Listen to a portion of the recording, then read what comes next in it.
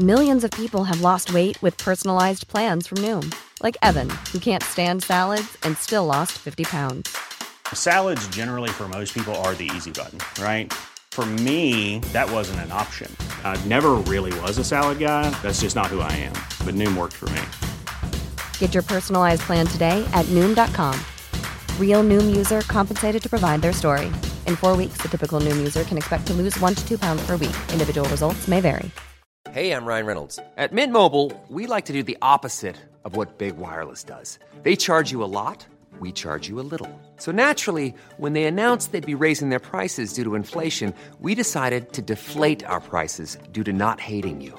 That's right. We're cutting the price of Mint Unlimited from $30 a month to just $15 a month. Give it a try at mintmobile.com/switch. $45 up front for 3 months plus taxes and fees. Promo rate for new customers for limited time. Unlimited more than 40 gigabytes per month. Slows full terms at mintmobile.com. The latest from 7 News with Angela Cox. Good evening and welcome. Breaking tonight, the government reveals they've ordered a breakthrough anti-COVID drug. We'll tell you how it works and how much is on the way. The 80% vaccine milestone Australia will hit tomorrow. We're hours away from Gladys Berejiklian's official replacement being announced live to New South Wales Parliament, and why controversy surrounds the royal secret spending revealed by the Pandora Papers. But we begin with that news just in. The government confirming tonight it has ordered an antiviral COVID treatment which can halve the risk of ending up in hospital or dying with the virus. Political reporter Rob Scott is standing by in our Parliament House Bureau. Rob, how many doses will we receive? Well, 300,000 to begin with, Ange. The government confirming just in the last few minutes that it signed a deal with American pharmaceutical company Merck to buy its so-called red pill. Now, it's called Molnupiravir, and it's been described as a miracle treatment, showing that it can slash hospitalisation and death rates from COVID by 50%. Now, it was originally developed to treat the flu, and it works by interfering with the way the virus replicates in the body, preventing it from progressing from mild to severe disease. But it is an experimental drug still in late-stage clinical trials in the US, so it has to pass those and then be approved by our TGA before Australians can actually access it. But if all goes well, it is expected to arrive on our shores early next year. Certainly sounds promising. And Rob, this isn't the only anti-COVID drug we've secured supplies for. No, that's right, Ange. As the country prepares to open up, the government is not only investing in vaccines, but also treatments in anticipation of a rise in infections. Now, today, the Health Minister, Greg Hunt, announced he'd quadrupled the order for Sotrovimab, which is an intravenous antiviral. It was first approved by the TGA in August, and it's being used right across the country right now with excellent results. So the government's securing more than 31,000 doses of that to add to the medical stockpile. But, Ange, it is important to remember that all these treatments and vaccination remains the best way to prevent catching the virus in the first place. Indeed. OK. Thanks so much. Rob Scott in Canberra for us. In a few minutes, we'll hear from an epidemiologist who will tell us exactly how these drugs work. But right now, parents and students in Victoria have greater clarity tonight on what they can expect if a COVID case is reported in the classroom. Isolation rules will change once the state meets its COVID vaccine thresholds. Let's go live to Georgia Comensoli in Melbourne for us tonight. Officially, the world's most locked down city. Georgia, what's the plan? Well, Ange, to put it in perspective, over the last 2 years, 414 Victorian schools have had to go into complete lockdown because of exposure. But with this new plan, that should never happen again. Instead, what will happen if there's a positive case on site? Only a small select group of people will need to go into isolation or quarantine at home. There are a few rules which will determine who will need to go home, and that includes whether or not they were wearing masks, whether they were able to socially distance in the classroom, and how long their exposure period was. But let's take a listen to our Chief Health Officer, Brett Sutton, from earlier today. That will minimise the disruption for kids, and it will be a really positive development, I think, in terms of making sure that the learning is disrupted to the least possible degree for all of those kids and teachers. It is good news for parents. And Georgia, tradies across the state are back at work tomorrow, but there are conditions. And that's right. They're back after that 2-week shutdown, but every tradie on site will need to have had at least one vaccination dose before they can get back to work. And each site will still be running under capacity limits. Smaller sites will be running at 25% capacity, larger ones at 50% capacity. And each site will need to have a COVID marshal who will be checking the vaccination status of each employee and contractor. And for tradies going forward, if they do want to still work on site, they'll need to be fully vaccinated before November 13. It's been a controversial issue. Thanks so much, Georgia Comensoli, live for us in Melbourne. In a matter of hours, more than 80% of Australians will have received their first COVID vaccine. Here's how the race to vaccinate stands as we go to air. In the past 24 hours, more than 138,000 doses were administered across the country. Sunday continues to deliver our lowest figures, but the total number of vaccines received is now more than 28.7 million. 70% of us will be fully immunised by the 23rd of October. The 80% reopening target should come on the 5th of November. Contact tracers are at a loss tonight to explain how a Brisbane woman contracted COVID-19, the mystery case not yet linked to a current cluster. Sally Guy joins us now from Brisbane. Sally, she was infectious and in the community for 10 days, yet still no lockdown. Why are health authorities so confident this time around? Well, Ange, our Chief Health Officer, Dr Jeanette Young, says she's comfortable with the level of restrictions we have in place here in Queensland currently and is actually really reassured by the number of tests we've been doing here. Over 100,000 tests of COVID-19 have been conducted here in the southeast corner just in the last week, and no new chains of transmission have been detected. Now, this woman is a woman in her 50s. She was fully vaccinated and a masseuse. She began developing symptoms last week, continuing to see customers until she tested positive yesterday. As a result, a number of venues right across the southeast, multiple stores, massage parlours are tonight on COVID alert, deemed exposure sites. So anyone who's been to any of those sites and of course is showing any symptoms are urged to get tested. OK, and Sally, from tomorrow, text messages are going out to Queenslanders pushing the vaccine cause. Yes, from midday tomorrow, millions of Queenslanders will be receiving a text message or a pre-recorded voice memo telling them this is a message from Queensland Health. This is the time to get the COVID-19 vaccine. It's safe, effective and free. And this is, of course, the way that the government communicates vital information to everybody during natural disasters and emergencies. OK, Sally Guide reporting for us in Brisbane. Thank you. Tough COVID restrictions have been introduced in Mount Gambier in South Australia after a woman was rushed to hospital with COVID. There are questions about her story tonight. She told authorities she'd only travelled within the 70-kilometre border bubble with Victoria, but her local hospital said she'd actually been in Melbourne. A sudden spring hailstorm has hit parts of Melbourne, creating a whiteout in some suburbs. SES crews are right now responding to more than 800 calls to help fix the damage. The system is bringing with it powerful wind gusts and rain, and a tornado swept through Horsham in the west of Victoria, the second twister spotted in Australia within a week. Tomorrow will usher in a sweeping overhaul of the leadership of the New South Wales Coalition, starting with a new Premier in the morning. Tom Hartley is outside State Parliament in Sydney for us. Tom, Dominic Perrottet is all but guaranteed to take over. How will that play out? Well, Ange, the Liberal Party will meet and make that vote tomorrow morning. And while Dom Perrottet is the front runner, he is the clear favourite at this point in time, his appointment isn't guaranteed because he does have opposition from Rob Stokes, who's the current planning minister. Mr Stokes says he's the man for the job because he has more experience, and under his leadership, women would be better represented, would have better representation. So that vote is at 10 o'clock tomorrow morning, Ange, and more resignations could follow afterwards. Tom, once the top job is filled, the Coalition will need to find a deputy premier. Here's the Nationals leader, John Barilaro, calling time on his political career. And I'll look to a new career. I turned 50 in November, maybe a bit of a midlife crisis, but I'm definitely thinking about what's next. I'm going to take some time out, but I won't be running for federal politics. The hits keep coming, Tom. Who's putting their hands up in the National Party?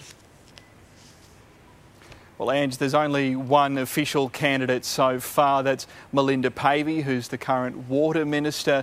Now, it's understood that she actually put her name forward before John Barilaro had officially resigned as the deputy premier, which has infuriated quite a few of her colleagues and might hurt her chances there. So it's understood that Paul Toole, who's the current Nationals deputy, will throw his hat in the ring tomorrow morning, and it's very likely that he will get the vote and the confidence of his colleagues. But I mean, as we've seen, anything could happen in 24 hours here in politics in New South Wales. So we'll hold our breaths till tomorrow, Ange. Yeah, a chaotic time. OK, thanks so much. Tom Hartley in Sydney for us.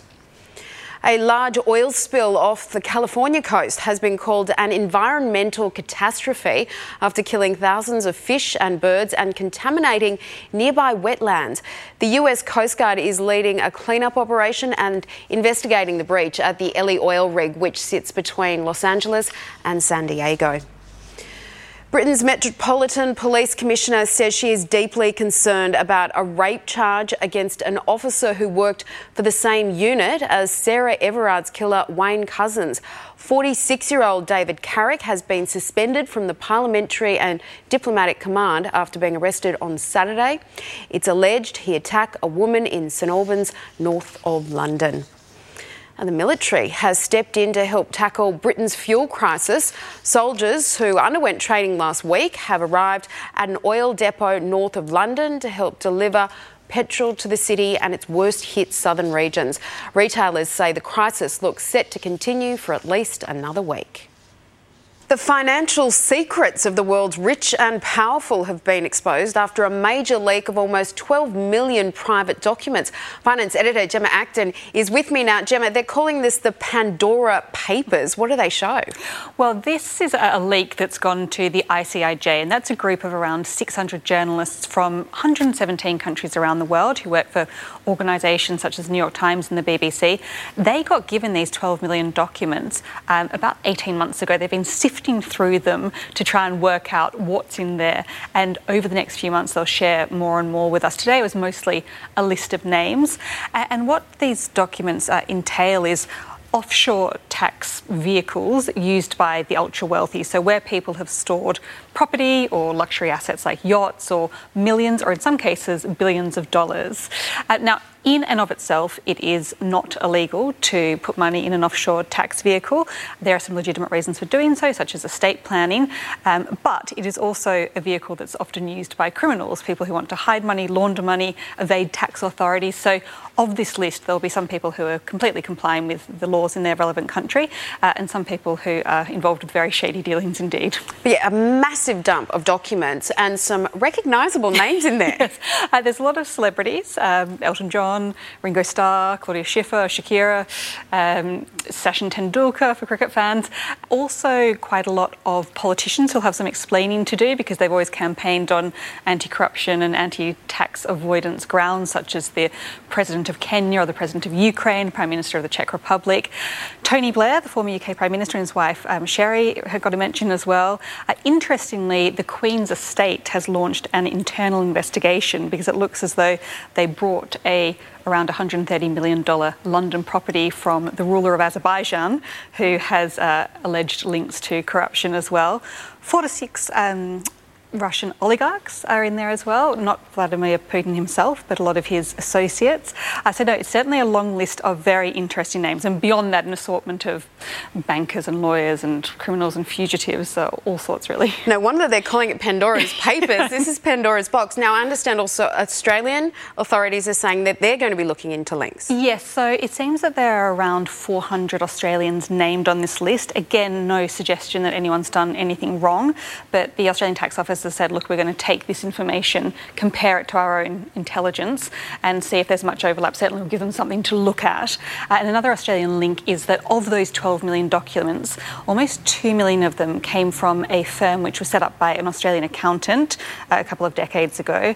And this firm has been in trouble before with the authorities. In Singapore, they had to pay a big fine for assisting with money laundering. So it's certainly not above board, and it'll be certainly a focus of the inquiries, I assume, as well. A lot of reading, but it would be interesting reading. I'm sure we'll hear a lot more about it. Okay, thanks, Jem. Thanks, Ange. A new pill that could halve the number of COVID-19 hospitalisations could soon be approved in the US. For more, let's bring in epidemiologist Professor Catherine Bennett. Catherine, this so-called red pill, it's been called a potential game changer. Talk us through the results of the clinical trial. Well, this is an important development, Ange. It's a trial that was run with people who are at particularly high risk of hospitalisation.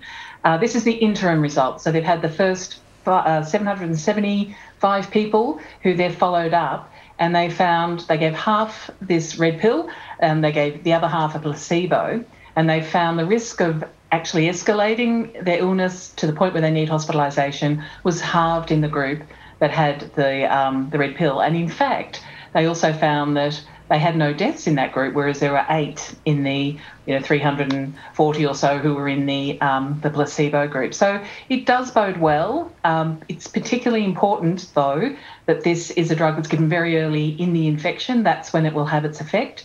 But if it means that people who are at risk of serious illness, they've either got a breakthrough infection or they haven't been able to be vaccinated, for example, then they're the people that will benefit from this if it can at least give them that 50% reduction. It's still a small trial, they're the interim results, but it's very promising, and every extra tool we have to combat particularly the serious illness is an important breakthrough. I guess certainly not something that you want to have instead of the vaccine, though. Oh, absolutely not. And in fact, it might work as well as the vaccine for those few people that do have breakthrough infections, particularly people who are very vulnerable and could then need hospitalisation. Vaccines reduce your risk of hospitalisation by 95% for your age group. So that's still absolutely the most protection you can have. This gives us a backup, though, if that hasn't worked for the individual. This news comes as a different treatment. An intravenous drug has arrived in Australia. What are the differences between the two treatments? Well, the immunoglobulin these are the new drugs that we've had the agreements with and have now just arrived in Australia. These are given intravenously as opposed to the oral pill, which is the red pill. They are building giving someone an immune response that they can't mount themselves. So again, it's another way of fighting the virus.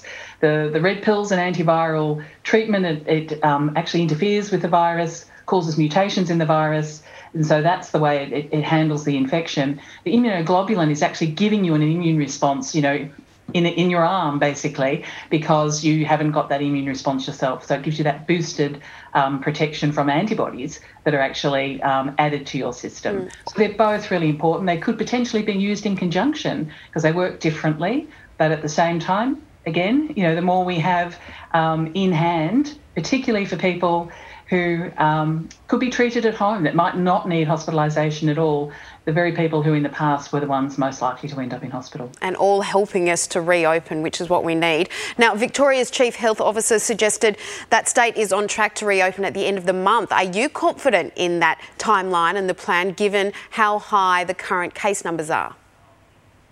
Yeah, the reproductive number, that trend for growth in cases was actually starting to level off before we saw this boost of numbers following the football weekend a week ago.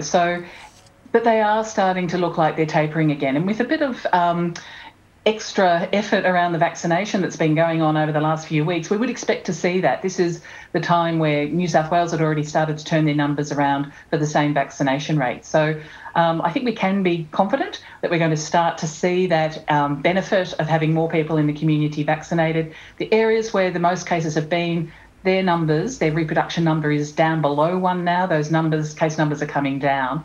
And our vaccinations are still really high. We've had weeks now of really high vaccination rates for first dose. We've now shortened the time to the second dose. That will actually help us reach those vaccine targets as well. So I do think we should be optimistic as long as we keep, hanging in there for these last few weeks, both with the restrictions we have in place, but also people following up to complete their vaccinations. I sure hope so. They've endured so much. And New South Wales has also changed the length of time close contacts need to isolate. So for anyone vaccinated, they only have to isolate for 7 days now and get a negative test. Do you think that's a sensible approach? Yeah, it's acknowledging that there's a smaller risk for people who are vaccinated if they have been exposed to actually get the virus in the first place. If people are infected, it looks like they have a shorter infectious period themselves. So even if they do get infected in that first week, they're likely to have cleared the infection. At least for the first few months after your vaccination, that's certainly the case. And they've been watching the people they've had in quarantine and testing them, not just at the end. A lot of people think people become positive on day 14 or 13, but that's only because they've been in quarantine, had no symptoms, and they don't get tested till then. So, in fact, to make these decisions, they'll be doing more regular testing, and they'll probably still be tested even if they're outside of quarantine. If they find too many people turning positive in the second week, then they wouldn't go with this step. So I think they've got good information that that's a reliable and safe thing to do, but they'll probably still ask people to test. They've still got other restrictions in place. They can't also go to hospitality venues, so they're also playing it safe. They're saying you can get out and about, but please don't go to hospitality, don't go to work if it's a high-risk workplace, or you work in hospitality. So there will still be some safety constraints. Okay, Professor Catherine Bennett from Deakin University, thank you as always. Thanks, Ange. Hi, I'm Daniel, founder of Pretty Litter. Cats and cat owners deserve better than any old-fashioned litter. That's why I teamed up with scientists and veterinarians to create Pretty Litter. Its innovative crystal formula has superior odor control and weighs up to 80% less than clay litter. Pretty Litter even monitors health by changing colors to help detect early signs of potential illness. It's the world's smartest kitty litter. Go to prettylitter.com and use code ACAST for 20% off your first order and a free cat toy. Terms and conditions apply. See site for details. Want truly hydrated skin? Meet Osea's Body Care Breakthrough Hyaluronic Body Serum. It's clinically proven to increase hydration by 161%. It's lightweight, fast-absorbing, and delivers 24 hours of hydration for silky smooth skin without any sticky afterfeel. Treat your skin to clean, vegan skincare from Osea. Get 10% off your first order with code SUMMER at OseaMalibu.com. That's OSEA Malibu.com, code SUMMER. If you look to the skies above Brisbane or the Gold Coast today, you may have spotted a banner carrying a desperate message to the Prime Minister. It says, ScoMo, let our overseas parents visit. A group of more than 20,000 people who call Australia home crowdfunded the campaign to highlight the fact they've been forgotten in the plans to reopen our international border next month. I'm joined by Valeria Greenfield, who's part of a group lobbying for parents of people living in Australia to be allowed in. Val, you're married to an Australian, but none of your family can get here. That's correct. My parents are not considered immediate family for travel exemptions, so they are not allowed to come here. And when the National Cabinet released the National Plan for Opening, we were very disappointed that our parents were left to last after other groups such as international students, business visa holders, and critical skills visa holders as well. And that is very disappointing. You've had a particularly difficult past 18 months. Can you share it with us? Well, my daughter was born in March 2020, and my parents were coming here in a 5-year visa to help me support my daughter, and also so I can go back to full-time work. But that never happened, obviously, because the borders closed, which we all support. It's only that we don't want tourism in masses here. All we are asking is for our Australian kids to be allowed to be with their grandparents, because that is having a massive toll in our mental health and our physical health. It is really difficult to live day by day with the thought that you might never, ever see your dad or your mom again.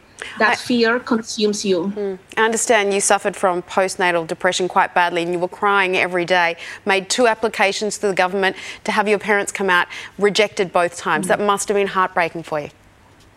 Yeah, it was heartbreaking because my daughter is now 18 months and all those moments were missed. The first birthday, the baptism, the first time she walked, the first time she ate, those times are gone and are lost, and you can never get them back. And the worst thing is the uncertainty, because if we were given a date, you have something to look forward, you have hope, but we have nothing. We have maybe a possibility. And now it's even worse because all we know is that our parents are in the same category as tourists, and they're not tourists. They are family, and they should be considered immediate family as partners and kids of Australian citizens and residents are. Australia is the only developed country that hasn't prioritized grandparents over this pandemic. And that has a massive toll on millions of people here in Australia whose parents were born overseas. 24,000 people are part of your group, but what sort of heartbreaking situations are they in? A lot worse than mine. We have moms going through cancer, stage 4, chemo, difficult births, people that are literally dying, and their exceptions are not approved. And at the same time, we every day we see exceptions for sports people and their families, celebrities and their families. We see videos of famous grandparents from overseas coming here that are not even Australians, visiting their grandchildren, and that shouldn't be the law. That is not fair. There are millions of Aussie kids with grandparents, and they should not be left behind just because their grandparents are not rich or famous. Well, thank you so much for sharing your message tonight on The Latest. Thank you. Thank you, Angela. Now, Gemma Acton's back with a look at the markets. Thanks, Andrew. A mixed picture across Asia at a quiet time for much of the continent as China celebrates its Golden Week holiday. Aussie shares were the clear outperformers, picking up on where Wall Street left off on Friday, with travel stocks and our big four banks marching higher. Now, the focus in the US overnight will be on the debt ceiling. The government is bumping up against how much it can borrow and needs to agree a higher limit before it's forced to stop payments such as Social Security and public sector salaries. Oil has been hovering just under $80 but is currently gently retreating, while the Aussie dollar is flatlining after regaining some ground in recent days. Ange. Thank you, Jem. And a Melbourne woman has given birth in the driveway of a stranger's house after failing to make it to the hospital in time. Steve and Nikki McRae were on their way to the delivery ward on Saturday morning when baby Finn decided to enter the world in a hurry. The surprised homeowners were happy to bring out torches and towels, which the new parents have promised to replace. And two Perth pranksters who make YouTube videos claim to have breached security at the AFL Grand Final by sneaking into Optus Stadium without a ticket. The pair posed as tradies and waltzed straight past security to watch the game. WA Police is investigating if a law's been broken after being alerted by stadium staff who saw the video online. Legal experts say it might be difficult to charge them because they weren't stopped from entering the venue. Thank you for your company this evening from the team here at 7 News. That is The Latest. I'm Angela Cox. Good night.